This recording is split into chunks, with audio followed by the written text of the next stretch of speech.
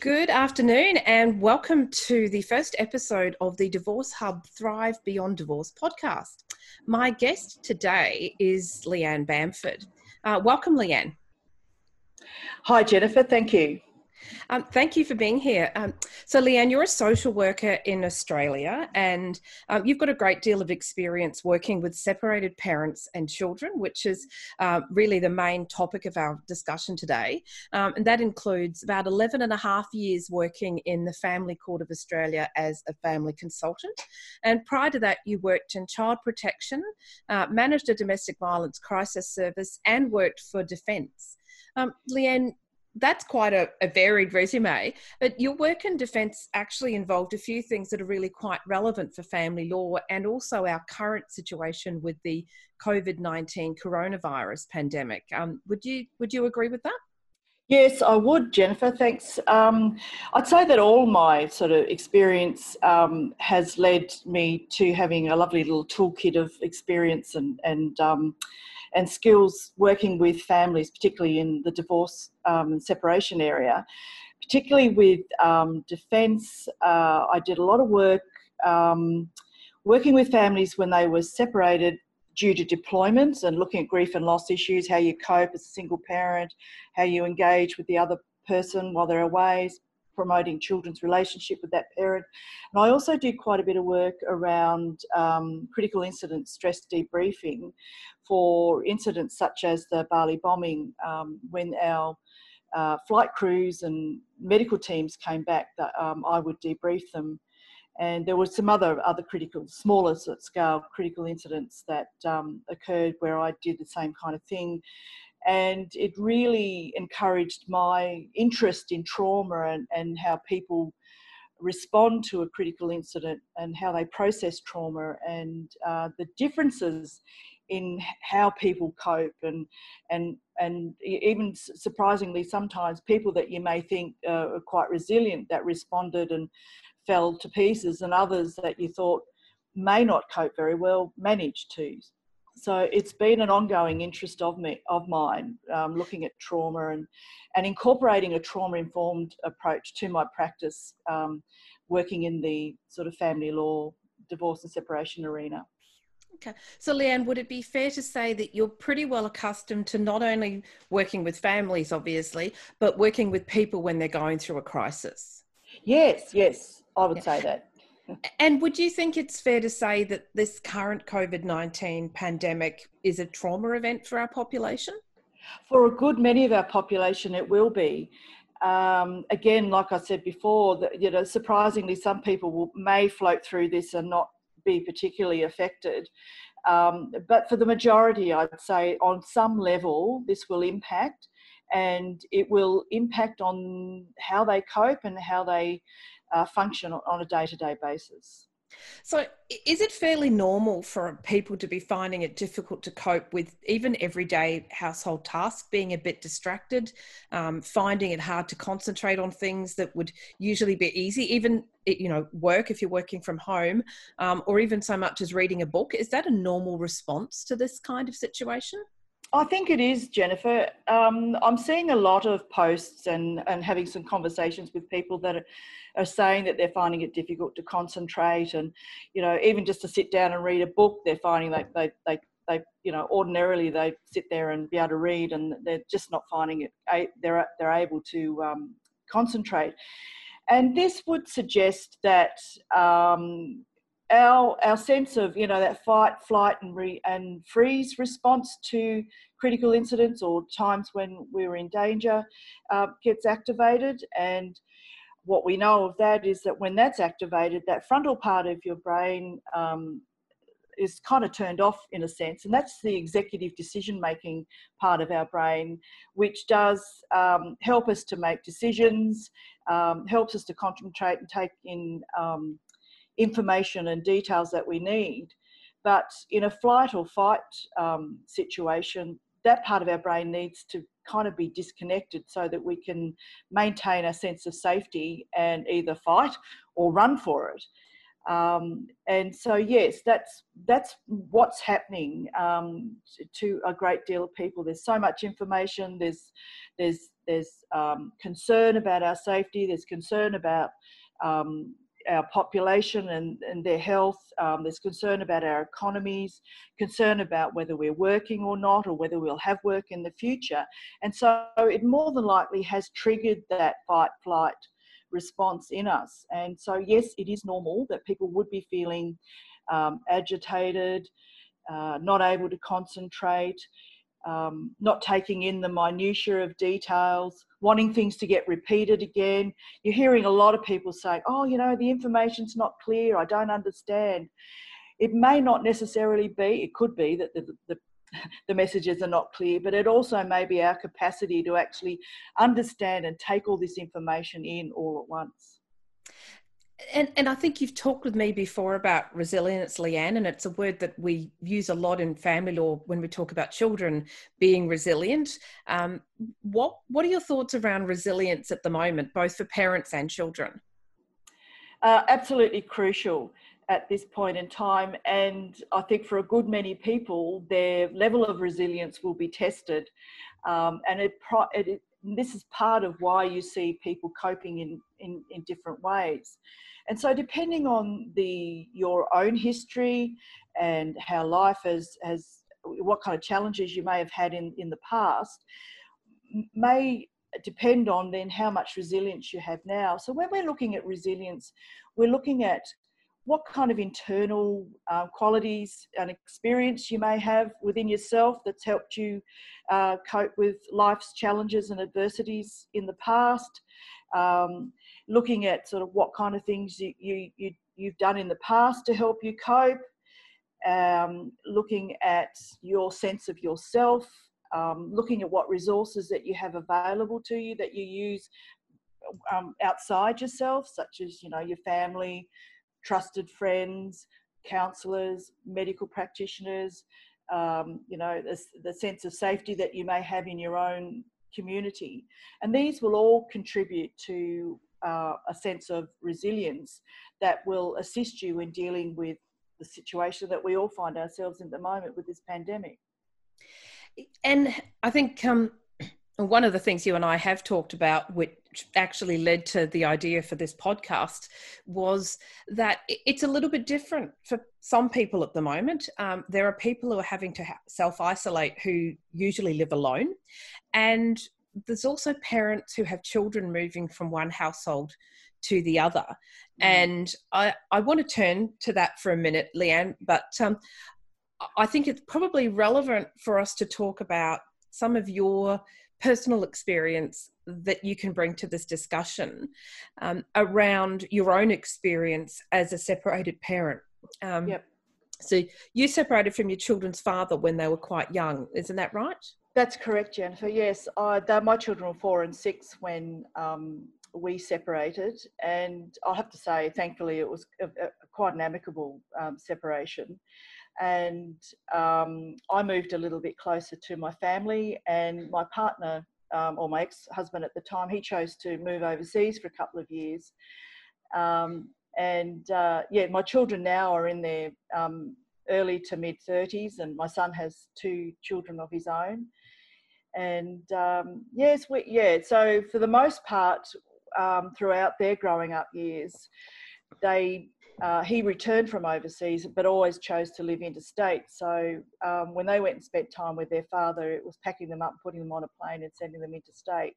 So I was quite alone, and they would often go for a block time. And so I'd end up, so for example, most Christmases, I'd end up spending 3 to 4 weeks on my own while they were spending time with their father. And I guess I have a similar experience. I separated from my son's father about 8 years ago. So whilst I'm a family lawyer and mediator and parenting coordinator, I'm also a separated parent. And one of the things that really struck me is this afternoon, my son goes to his dad's house for the school holidays. So I won't see him for almost 2 weeks in person. He'll be spending an extended period of time there, which is great. We have a fantastic co-parenting relationship. We worked really hard to get there, but we've managed to do it. But what it means for me is that I won't have my son in my home now for an extended period of time. And that's not something I've ever really had to contemplate because over the last 8 years, I've developed a range of coping mechanisms to adjust to the times that he's not with me. Yep. So, for instance, right now I should be heading overseas for a conference, but obviously that's been cancelled. In the school holidays at Christmas, we take turns to have a long block of time with our son so we can each take a holiday. And if it's not my year to do that, I usually take a break myself and go on holiday because family law shuts down at Christmas. So I find ways that I can occupy my time for those longer stretches and effectively distract myself. Shorter stretches like the weekends, I've usually saved all my social occasions for the weekends I don't have my son, although he's getting a bit older now and he has his own social life. So I'm actually getting 2 weekends to do things now. But as I'm an extrovert and I need to be around people, it's the way that extroverts get their energy. And all of those coping mechanisms that I've had of going to movies with friends, catching up for dinner, going to the gym, even so much as a weekly catch up with my parents, going out to the local Thai restaurant for dinner. I can't do any of that anymore.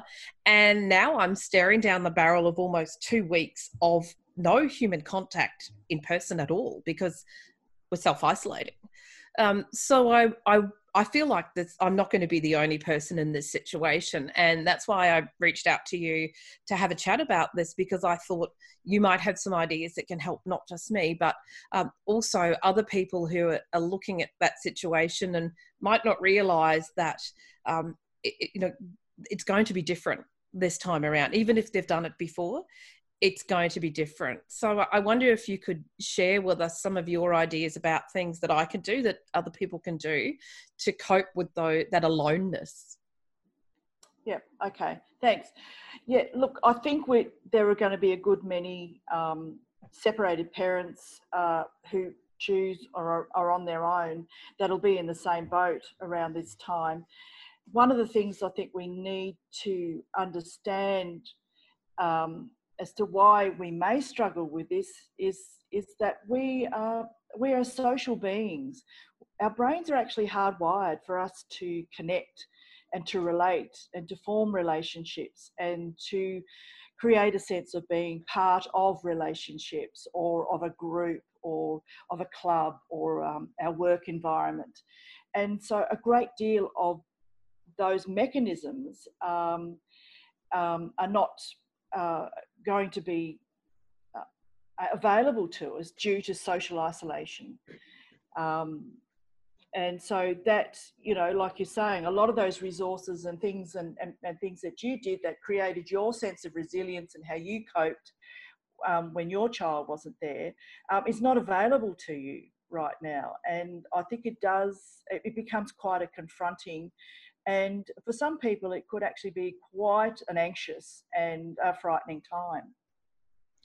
And so we were talking about your situation when your children were young, and Yes. When Dad would come and the kids would have long stretches of time with him, as I guess with your social worker hat off and your mum hat on, how did you cope with that situation?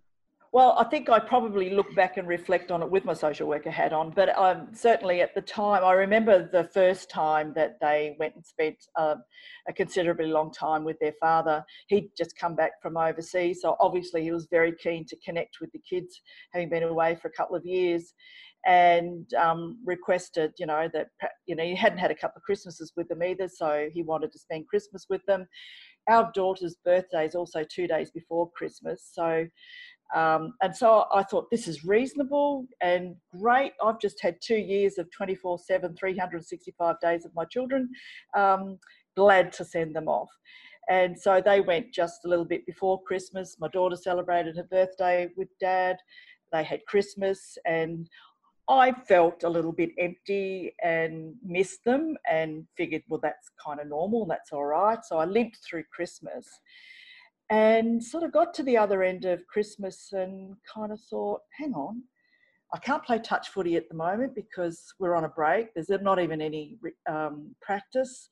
A lot of my friends have packed up and gone away on holidays. And I actually found myself on my own, alone, not necessarily lonely, but on my own.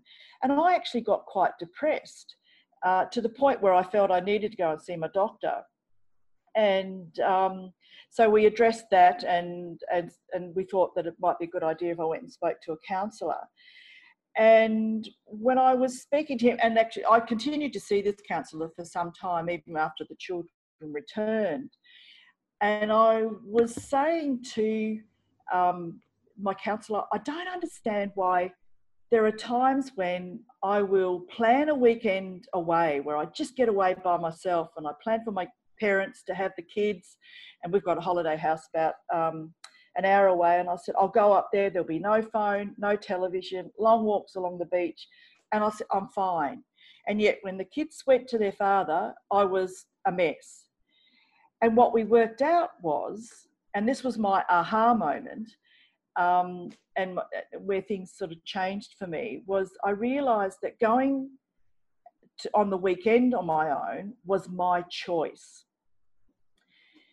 Having my children, as logically and as wonderful as, and I accept that them going and spending time with their father was not the issue, it still wasn't my choice to be alone under those circumstances.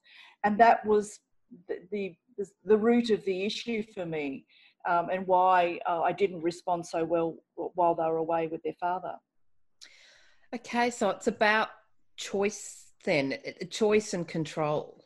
Yes, yes. And I think this is the thing that you're going to find, or we're, as a community and as individuals at the moment, we don't have a great deal of choice.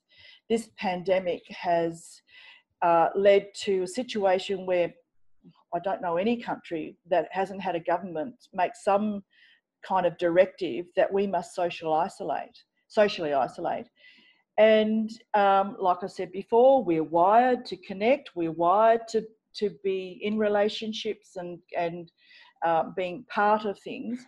And all of a sudden, all those mechanisms that we would ordinarily use that maintain our sense of connectedness, other than the internet and the television, have been taken away from us through no choice necessarily of our own.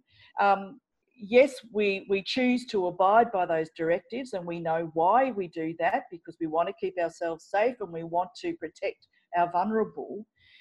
But there is still that essence of we don't have a choice. This pandemic has impacted on our lives to the point where we are now stuck at home, not doing the things that we would ordinarily do that define who we are. It's really interesting. I'm just thinking back to last Sunday. I've had a rule for a couple of years that Sunday is a slow Sunday, self-care, slow Sunday. It's, if you were religious, it would probably be called the Sabbath. And I don't do anything on Sunday that starts with should. I should be doing this, or I should be doing that. And I've done it to force myself to slow down and to spend time alone, spend time at home, not doing very much at all. If my son's with me, we might go out to see a movie, spend some time together without devices.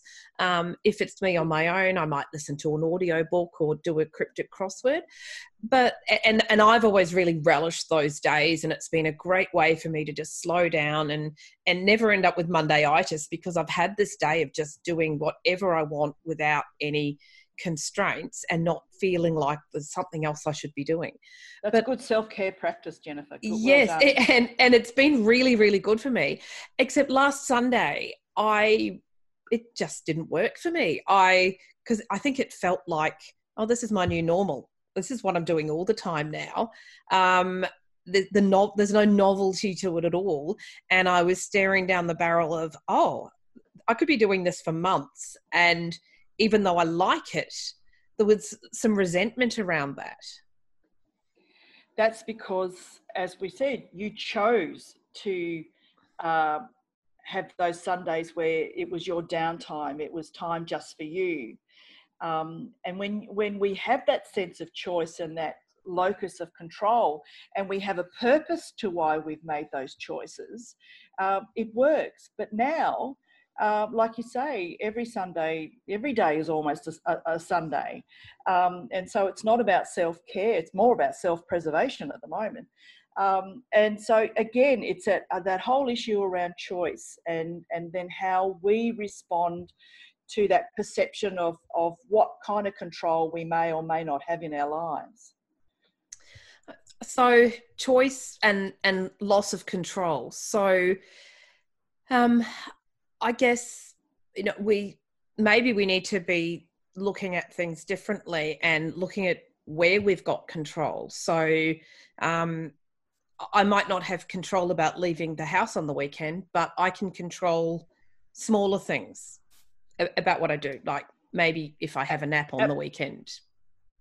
Absolutely, absolutely. And I think that's the thing we need to be encouraging everybody to do, is accept the fact that, right, this is for however long our situation. We will be self-isolating, and we will be spending many, many, many days at home. And for quite a lot of us, on our own, particularly as a single parent.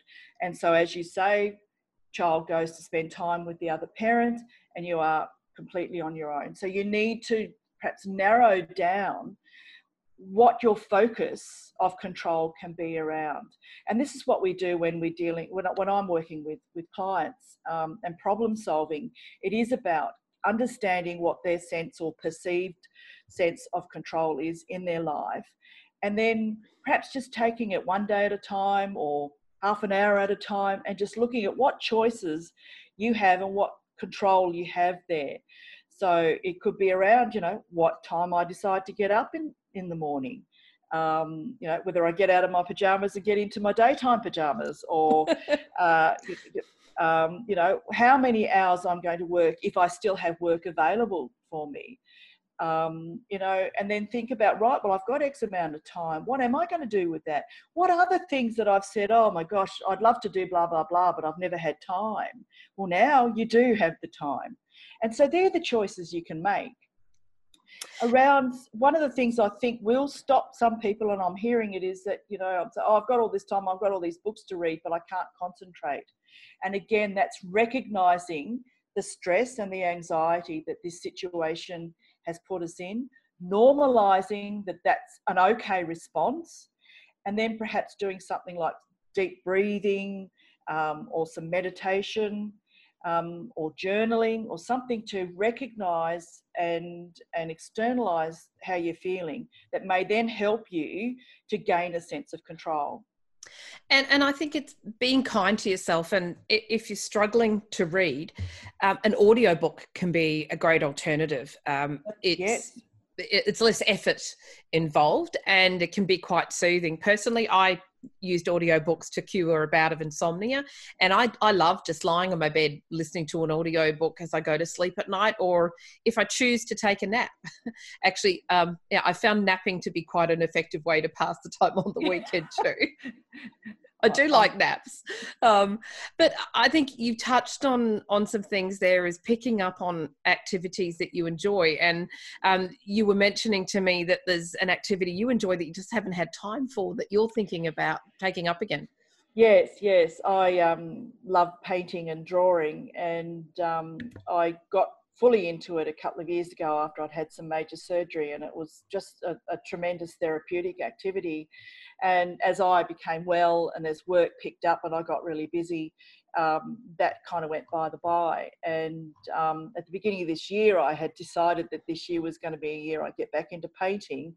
And, you know, by the end of February, I still hadn't had time and hadn't made any you know, time on the weekends or anything. So that is one of the things that once my work does start to slow up, that I intend to get into. One, because I enjoy it, but art is also quite a therapeutic activity that does assist the brain to process things like depression, anxiety, traumatic responses to critical incidents. So there's a couple of reasons why I particularly want to pick up that interest again. Well, I'll be looking forward to seeing your paintings. I think one of the things I'm going to do is cook the food that I want to eat. Put as much chili in as I want.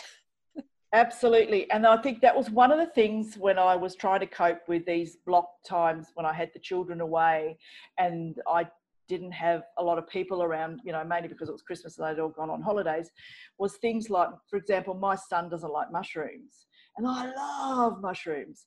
And he was uncanny. I'd make up a casserole, and I'd sneak a few mushrooms in, and you guarantee he'd find them.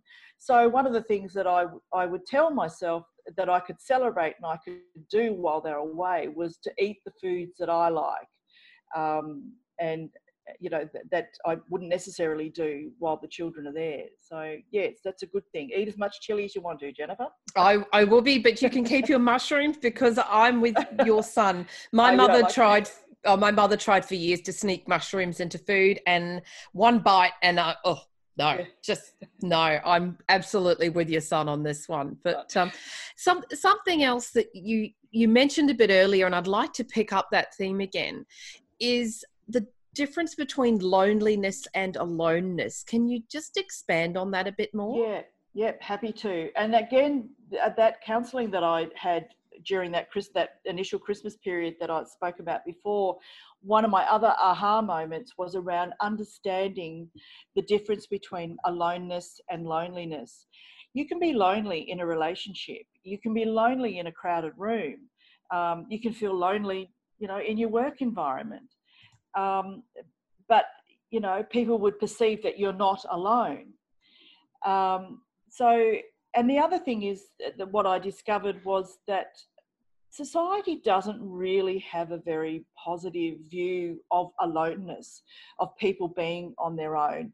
My experience and my daughter's experience, actually, because she chooses to be on her own, is that people are often quite uncomfortable with the idea that you're not in a relationship. Or that you don't have a special friend or what have you. And we have, there's certain kind of negative names that are attributed to people on their own, like, hermit or, bag lady, spinster. Or the cat lady. Or the cat lady, yes. Well, and we often joke that, we're going to end up old with, a bunch of cats.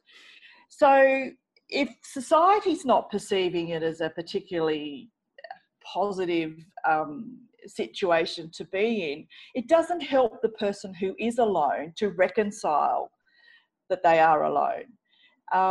And this brought me then to thinking, and this is where we're getting a little bit deep, but to that whole idea of the relationship I have with myself and how comfortable, I am in being on my own. And I struggled with that for many, many years, I have to say. I'm very much at peace with it now.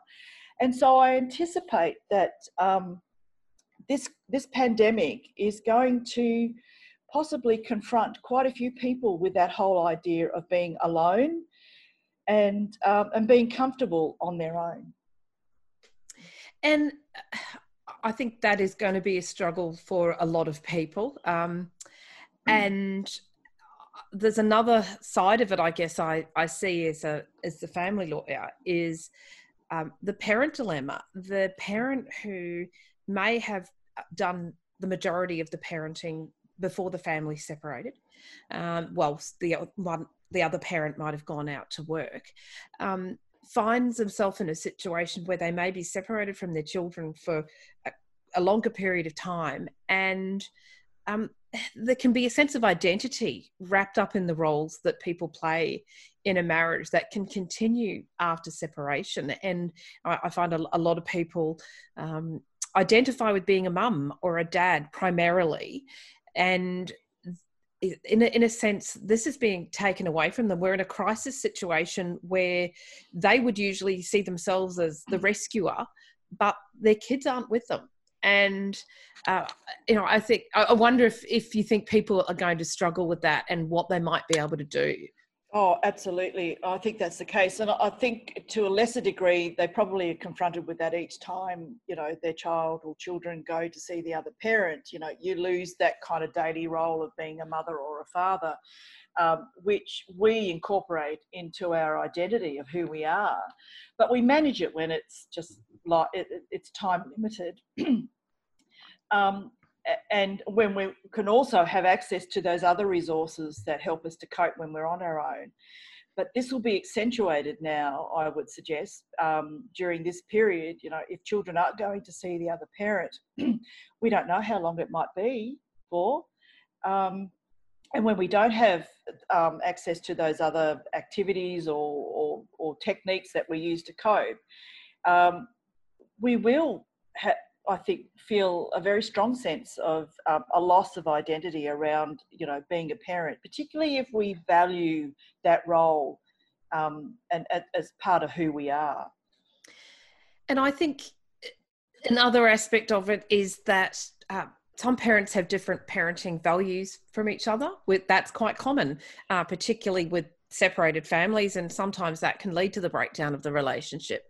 And there's an element of fear at the moment where people are sending their children to have time with or live with the other parent, but worried about whether or not that parent is going to be as vigilant as they might be, and will the children be okay? And the family court's telling us if there's court orders in place, you really have to stick with them. So there are parents who, again, the choice is taken away from them. They're worried about what happens in the other house. How do they cope with that? Do they need to let it go? And if so, how do they let it go? Look, it's really hard, and I kind of smiled when you were talking about that, because it reminded me of, again, my personal situation. My ex-husband is a farmer, and was living on the family farm, and so I packed my kids up, and not only would I send them interstate so that they weren't just 5 minutes away, they went to a property that, in my mind, had a lot of dams that weren't necessarily appropriately fenced. And without sounding too unkind, my ex-husband's driving record wasn't fabulous. And he'd had a number of accidents where he'd run up the back of somebody. And of course, being out in a rural area, he was on the roads a lot with the kids. And so I constantly, for some years, had this fear that I was going to get a phone call to say there'd been a car accident, or that they'd lost the kids and found them in the dam. And it was a terrible struggle. And I had to sort of have this internal conversation with myself and say, no matter what I may think of him, he loves our children, and he would never intentionally hurt them, or he would never intentionally neglect them. And I just have to trust that that's enough. And thankfully it was. I recall a time when the kids rang up one time, and the property that their father had was in rural Victoria, and he'd taken the kids to Canberra. And I got a phone call and said, "Oh, hi, Mummy, guess where we are?" And I said, "Oh, where are you?" And they said, "Canberra." And I said, "Oh, how did you get there?" And said, "Oh, we drove in Daddy's ute." And I thought, they're both tiny. The younger of the two children probably ought to have had a car seat, and I knew he wouldn't have had one. And I thought, do I ring and make a big issue with this, or do I just trust that he's doing the best he can? And I chose the latter, and it all worked out. And it's not easy, but I think at some point you do have to trust the other parent that, they won't intentionally put their child in danger or hurt them.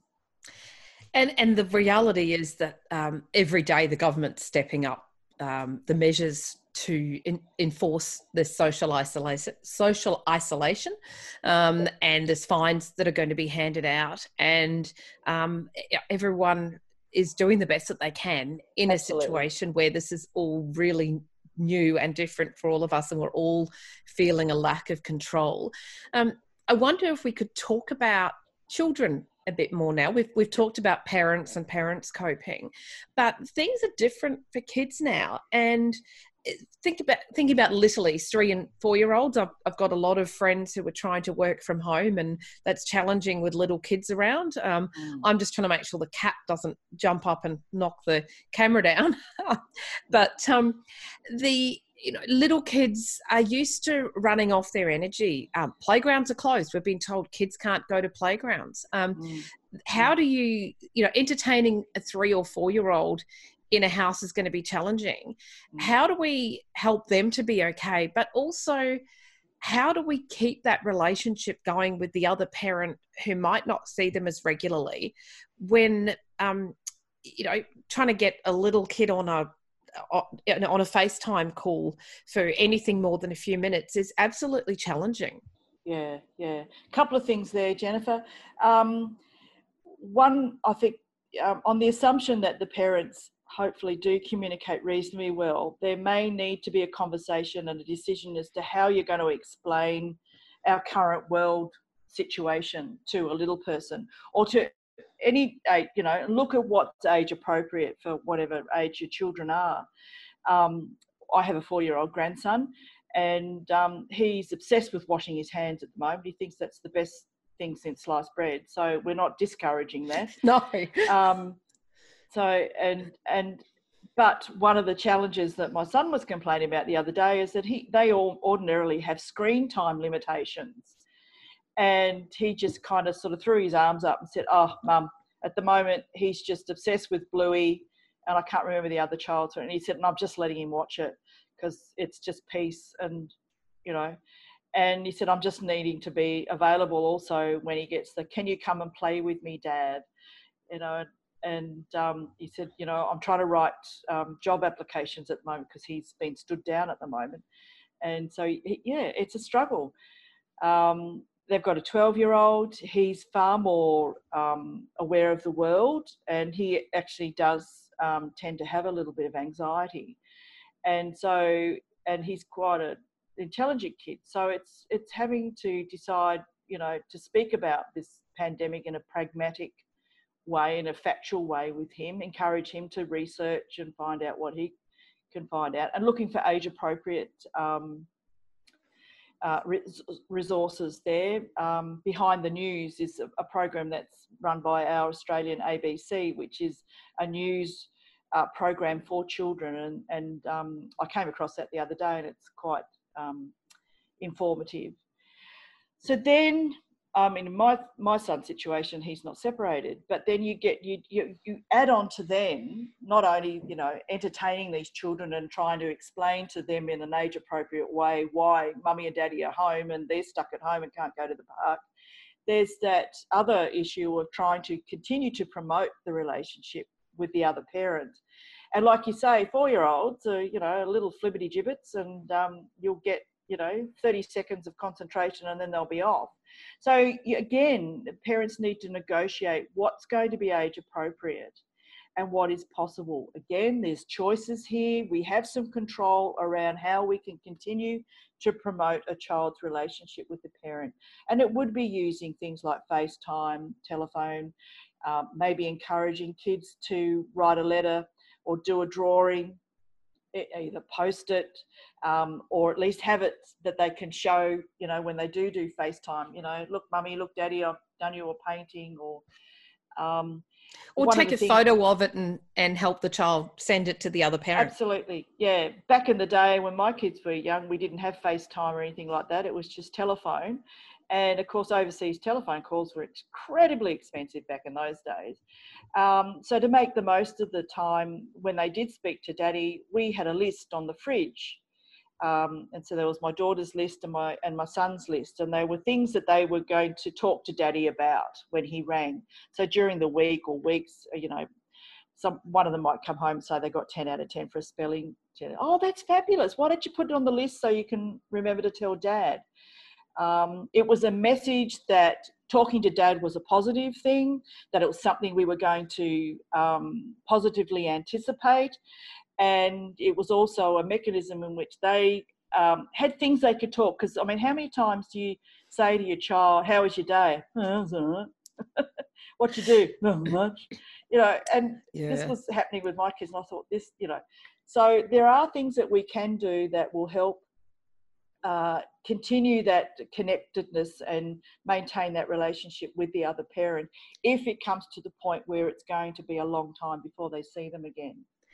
And I think that there's really responsibility on the parent who's away from the children, not to just to be in control of their emotions when they're speaking with their children, and not upset the children about them being apart. And that could really have an upsetting effect on children. Absolutely. There's a difference between saying to a child, look, I really miss you, to then going, oh, Daddy, well, Mummy's really sad, and I just, I wish I could see you and I can't do anything about it, because that tends to prevail to the child a message that they need to try and help Mummy and Daddy feel better. And that's a reverse of the roles. The parent here is helping and taking responsibility for the emotional well-being of the child. It's not an invitation for the child to, meet their needs. And that can subtly happen at times. And I think we do need to think about how we're saying things and what we're saying to the children during these times. So that's a good point. Another thing that came to mind when you were talking about your list on the fridge, there's a book that I've recommended to many clients over the years. It's called Mom's House, Dad's House, Parenting Your Children from Two Homes. It's by Dr. Iselina Ricci. And one of the things that she talks about doing is, when your children aren't with you, to have a jar.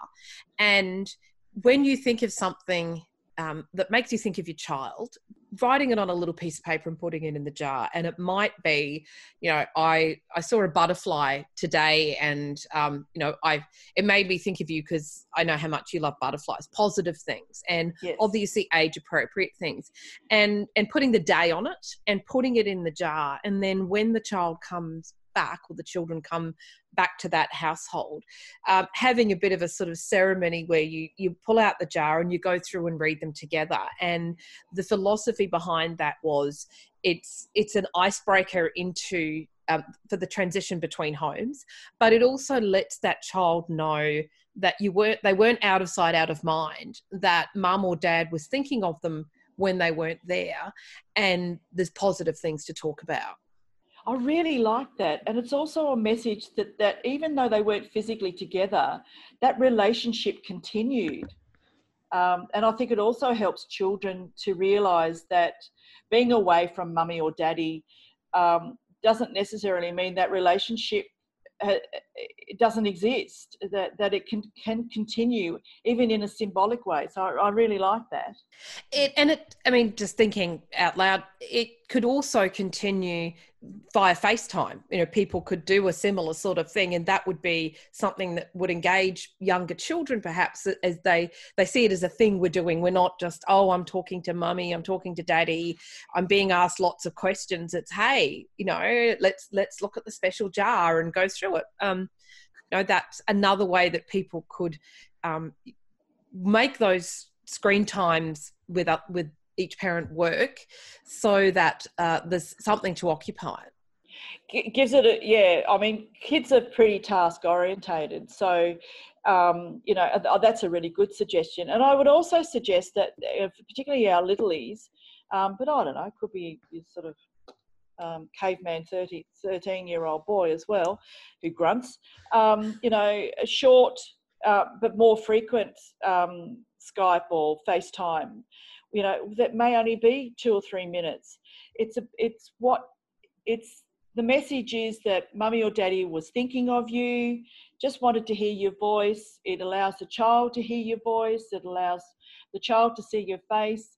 Most kids, particularly younger ones, and certainly babies, are only interested in seeing your face. That's where they get their social cues and their emotional cues. And so FaceTime and Skype and those kind of things are actually set up and are quite age appropriate in that sense. They don't get the cuddle, and there's nothing that replaces a bear hug from mummy or daddy.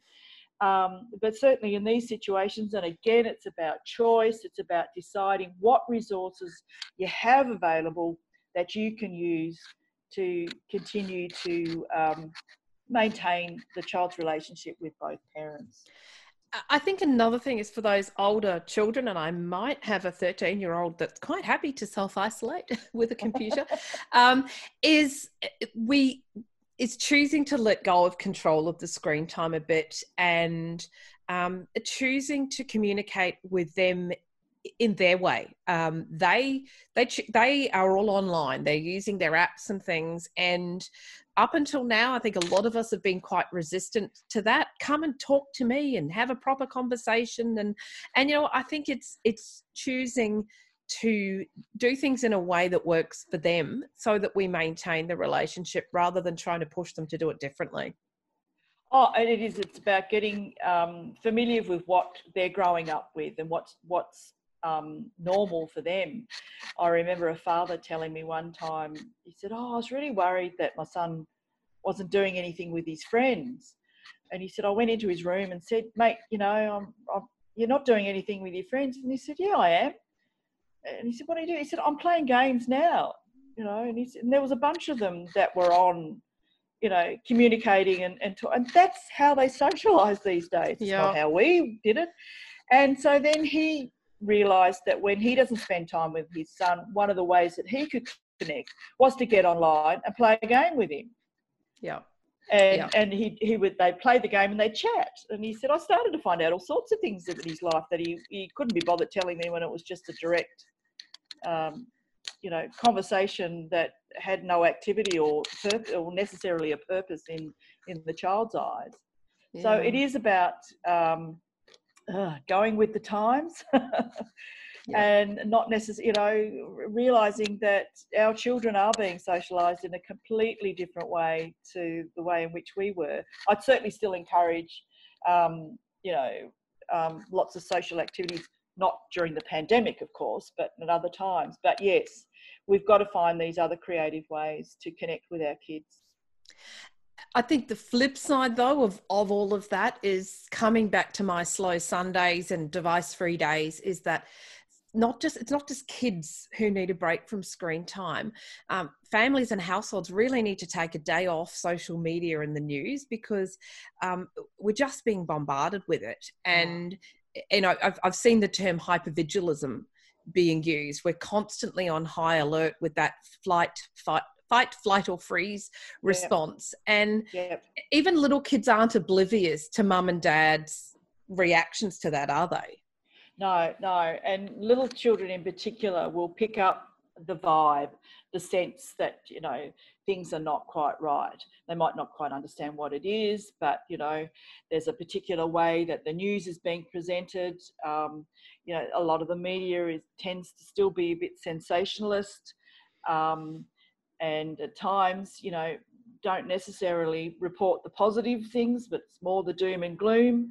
And if they're witnessing their parents glued to the TV and responding to it, in a, isn't this awful kind of approach, kids will pick that up.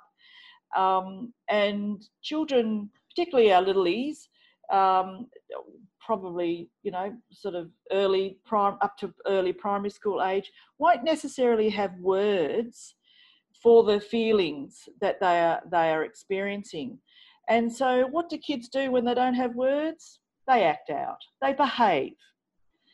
And so if the behaviour is out of character or it's perceived as naughty behaviour, then they get punished. And so the child then feels, well, I'm getting punished for something I don't really understand. So again, it's about being very present, very emotionally available to your child, and understanding developmentally where they're at and how they're programming the world and understanding it at the moment. And then modelling the behaviour you want them to exhibit, and modelling how to cope, how to respond to our ever-changing and unpredictable world. And I mean, as adults, we're struggling. So, why would we expect children to be coping? And hypervigilism. Sorry, Jennifer, but that hypervigilism, you're quite right. That was sort of the other part of the question. It is very much around that fight, flight, and freeze response, which, like we spoke at the beginning, is quite normal given the critical and ever-changing situation we find ourselves in. And again, it's about recognising that that's what's happening for us, and then having some kind of an internal conversation about, all right, what do I need to do so I'm managing that, and so that I can help my little person manage it as well. Because we can't just send the kids off to play at the park and burn off that energy. I think there's a reason why schools have a couple of breaks a day, because kids sitting down on task. Oh, there we go. The dog's decided to join us. Someone's walking past your house, aren't they? They're coming to my door, but anyway. Right. They can't just go and work off all that energy, and so they're in the same boat as us, but they're just smaller humans than us. Or, well, in some cases, mine's actually taller than me now. But I think we need to understand it. What you're saying is that kids are struggling with this just as much, but they don't have the words to put around it that we have. They don't have the words. They don't have the experience. And they don't even at times have the cognitive maturity to cope with a constantly changing and at times overwhelming experience. So what will happen is that they will feel stressed, and they will produce, a level of cortisol, as most of us do in a stressed situation. But again, because they don't have the experience, they don't have those words, they will act it out. And that's where we need to understand, when they do decide to have a major meltdown because they wanted a milkshake and you said no, or a seemingly small thing when they absolutely have that horrendous meltdown. That this isn't actually about the incident that they appear to be responding to. They're just overwhelmed and fed up. So what's something if little Johnny or Mary's throwing a tantrum, and mum and dad just it's all too much for them. They're looking for work, they're stressed, and they just want to sit and rock in the corner. What are some things that mum and dad can do to cope themselves in that situation and help the kids cope? Yeah. Look, it's hard when it's happening to you and it all gets a bit sort of overwhelming. But one of the very simple things you can do is just stop and breathe. And deep breaths. So there's research out that suggests that neurobiologically our brains, particularly around what chemicals we are producing under critical situations, will positively change, if we just stop and take a deep breath, count to 5, exhale, count to 5, and do that 4 times. That's all it takes. If you can spend time and do it for longer. And if you're doing that for yourself to calm yourself down, and you're demonstrating that to your child in a calm and way, the child will then pick up that this is effective way of being able to manage and self-soothe. You're encouraging self-soothing, self-regulating, not just for your child, but for yourself. So that's just a very simple thing that you can do. If it's looking at the fact that they've got too much energy, or they might be feeling angry. Anger is pent up energy. So maybe a punching bag if you've got one available. If you don't, I've heard of somebody getting a tea towel and just rolling it up and giving it to the child and just encouraging them to just hit the carpet. Good way of cleaning carpet. Just acknowledging that there's that energy there that needs to get rid of. My son's got a walking machine, so he's got both the kids walking on that. Nice. At varying levels of speed, of course, but that's one way they're getting rid of their energy. Yeah. So, Leanne, before we wrap up, I just thought we might circle back around to our original discussion about the parent who's alone with no children and some positive things that they could choose to do. And I just thought we might just brainstorm some of those things. And you did touch on some of them earlier. For me, Netflix is an easy option. I'm discovering all sorts of great new shows, and there's a lot of streaming services which have free trials. Reading a book or listening to an audio book, doing crosswords. And I know there's a lot of people taking up things like learning how to crochet and getting on YouTube and finding out how to do things. I could probably spend some time learning how to fix the towel rail that fell off the wall, but I'm not at that point yet. So it's just gonna stay on the bathroom floor for a bit longer. I think there's a culture in Australia around drinking and wine o'clock and people cracking open a bottle of wine to try and forget and cope with things. And it feels like that's probably not a good idea, and that you might have some better suggestions. Yeah. I love a drink. I love a good wine. But one of the things I decided after I got my social work degree, and knowing that I was a sole parent, was that I would not come home after a bad day and have a drink, because it would be all too easy for that to become my coping mechanism, and one drink would then lead to 2 to 3, etc., etc. So I've never done that. May open a box of chocolates and eat that, which is probably not so great for my hips. So we've got to acknowledge that there may be some, and there are lots of jokes at the moment around at the moment, about,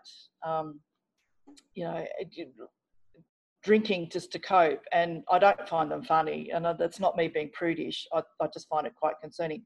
So this kind of things that we have to acknowledge. You have to have some awareness that this isn't great, and maybe I'm not coping quite as well. I'm trying to juggle homeschooling my kids and keep my business running, or write job applications, or I'm concerned about my partner who's looking like she might be a bit depressed or what have you, and think, well, what can I do? Again, it's around choice. It's around that locus of control. One of the things I used to do a lot, particularly when life was throwing me a few curveballs, was journal. I don't seem to journal quite as much when things are going well for me, though I did try to sort of keep at least a gratitude journal then, where I might just write 5 things that I was grateful for at the end of the day. But as soon as it became apparent that this pandemic was going to hit us the way it has, and that I was going to be home, and bearing in mind that I live on my own, except for my cat and dog, I went out and bought a book. I bought it in my favourite colour, and it is just specifically my pandemic journal. And every night I write in it.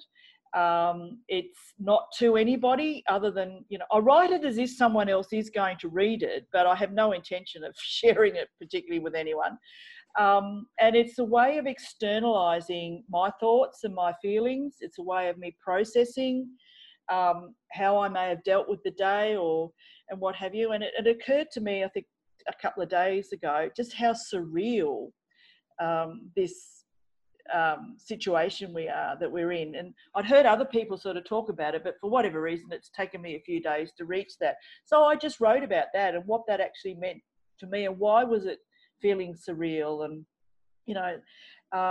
and I haven't really thought about it since. So journaling, I think, is a very good way. It's like having your own personal therapist in a way, and so I would certainly encourage that. And we talked about, like you said, that I was going to try and paint at some stage. One of the other things on my list when I get time is I want to clean out my office, because it's become a bit of my office at home, because it's a bit of a dumping ground, or has been. There are other things, like you might want to learn a language. There's a lot of online sort of programs that are coming on board and being offered. There's still a lot of people offering aerobics and other sort of Pilates and what have you online now. So it is about just being creative and thinking about what kind of things are available to you that you have some choice around engaging in. Yeah, and maybe picking up those hobbies that have gone by the wayside. So for me, I've got a musical background, but I've very much lapsed in terms of playing. So I think it's time for me to get back on the piano. I'm not sure if the isolated neighbours would appreciate my saxophone skills. But there's also things like pub choir, which is a lot of people have probably heard of, but they're doing couch choir, and they're doing that again. It was so successful the first time around, and I've spoken to a few people about it, and they said, oh no, I don't want to send my video in, but you don't have to. You can actually just record it on your couch and just keep it for yourself, like your journal. You don't have to show it to anyone. Yep. But it's helping be part of a community. I also found out about an app the other day called House Party. It's a free app, and you join it and connect with other friends who are on there, and you can chat with people by video or by texting when they're in the house. And it occurred to me there's lots of people who are having catch-ups on Zoom and Skype and things. But Yep. it occurred to me that if you're the person at home on your own, there may be that feeling of, oh, but look, everyone else will be busy. I don't want to intrude on them and make them feel like they have to look after me. Yeah. But with this app, it actually notifies people when you're in the house. So people can choose to come and interact with you.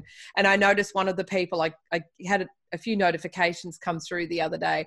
And one of the people who's always in the house is the friend who's currently got COVID-19 and is self-isolating at home. So that's how he's keeping connected to people, and doesn't have to, phone them and go, oh God, they might be working or whatever. So that's a really soft way, I guess, to get that interaction with people without, if you're worried about imposing.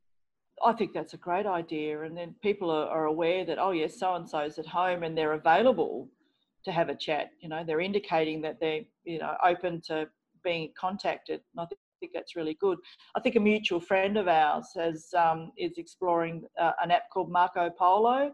And I think it might be a similar kind of thing. It's a chat thing where, you identify that you're available and, or you can invite, and I think with that one, you can actually, I think, connect with them retrospectively. I haven't quite worked it out yet because, but I think we'll find that there'll be a lot more of these kind of apps and mechanisms that are going to promote communication and connectedness while we stay in our houses, and we have to make the most of it. That's what we've got. There are our resources available to us at the time. We're fortunate that we have the technology. Oh, definitely. I wanted to touch on the potential dark side of doing all these new activities or picking things up. And I saw something posted on social media this morning, and I can't remember the title of it, but it was about not feeling pressured to have all this self-improvement and being industrious during this pandemic. And I think it's important that if you want to spend some time learning French or Spanish, great, but we don't, or crochet a rug, that's fantastic, but we shouldn't feel pressured to emerge from the COVID-19 situation being absolutely better versions of ourselves with all these new skills. If that's not where you're at, I think that's okay, but I feel like you can probably put that into much more professional terms than I have. Well, I mean, the thing is, I'm not going to be Wonder Woman at the end of this, in either shape or in capacities. And yes, we don't want to be pressured into meeting some kind of benchmark that we perceive is being prescribed to us. At the end of the day, it is all our own personal experience. And, some might just really love the idea of blobbing and not doing much at all. Not necessary for the whole span of the time, but I'm not particularly interested in learning a language. I should. There's that word should that you talked about before, while I have the opportunity, because I'm hoping to go back to France next year. But I just don't think I've got the capacity anymore to take it on. So it's about being realistic. It's about what you can do. It's about what you enjoy. And it's nobody's business but yours as to what you get out of this and what kind of person you want to be at the end of this. And I would say that for most of us, we want to be, or not a worse person anyway, and having, sort of coming out of this worse for wear. But certainly let's look and share our stories, but not compare. When we start to compare ourselves with other people that might be on social, media going, look at me, I'm fantastic, I'm doing French and I'm doing Spanish and I'm learnt to crochet and da-da-da-da. When we start to compare, we start to judge. And we judge ourselves and we start to judge other people. Now's not the time for judgment. Now's the time for empathy. And we need to be clear that when we're sharing at the moment, we're sharing because we want understanding and we want connectedness and we want acceptance that this is a pretty crappy time and we need to do whatever we can to survive. And be comfortable with ourselves. Absolutely, yes. One of the lessons that I learned through that critical sort of Christmas time that I talk about, it really was quite a lovely turning point for me. And it probably took me on about an 18-month journey around counselling and looking at, you know, my relationship with myself and what have you. And one of the books that I read around that time was a book called Intimacy and Solitude. It's written by an Australian called Stephanie Dowrick. Her surname is Dowrick. And really, the essence of the book is that you've got to learn to love yourself before you can love anyone else. And what I also took away from it was that that if I don't have any choice around being on my own, or even if I do choose to be on my own, that I need to have an okay relationship with myself and you know, enjoy my own company. And it was a wonderful book around exploring some of those aspects. Now that might be getting a bit deep for some people, but it may assist. And you can get it online. Booktopia here in Australia have it, and you can order it, and you can have it in a couple of days. And I've recommended it to quite a few people, particularly when they've started to become conscious that that whole being alone as opposed to lonely. And seeking some kind of meaning around the relationship they have with themselves. And it was a really good book.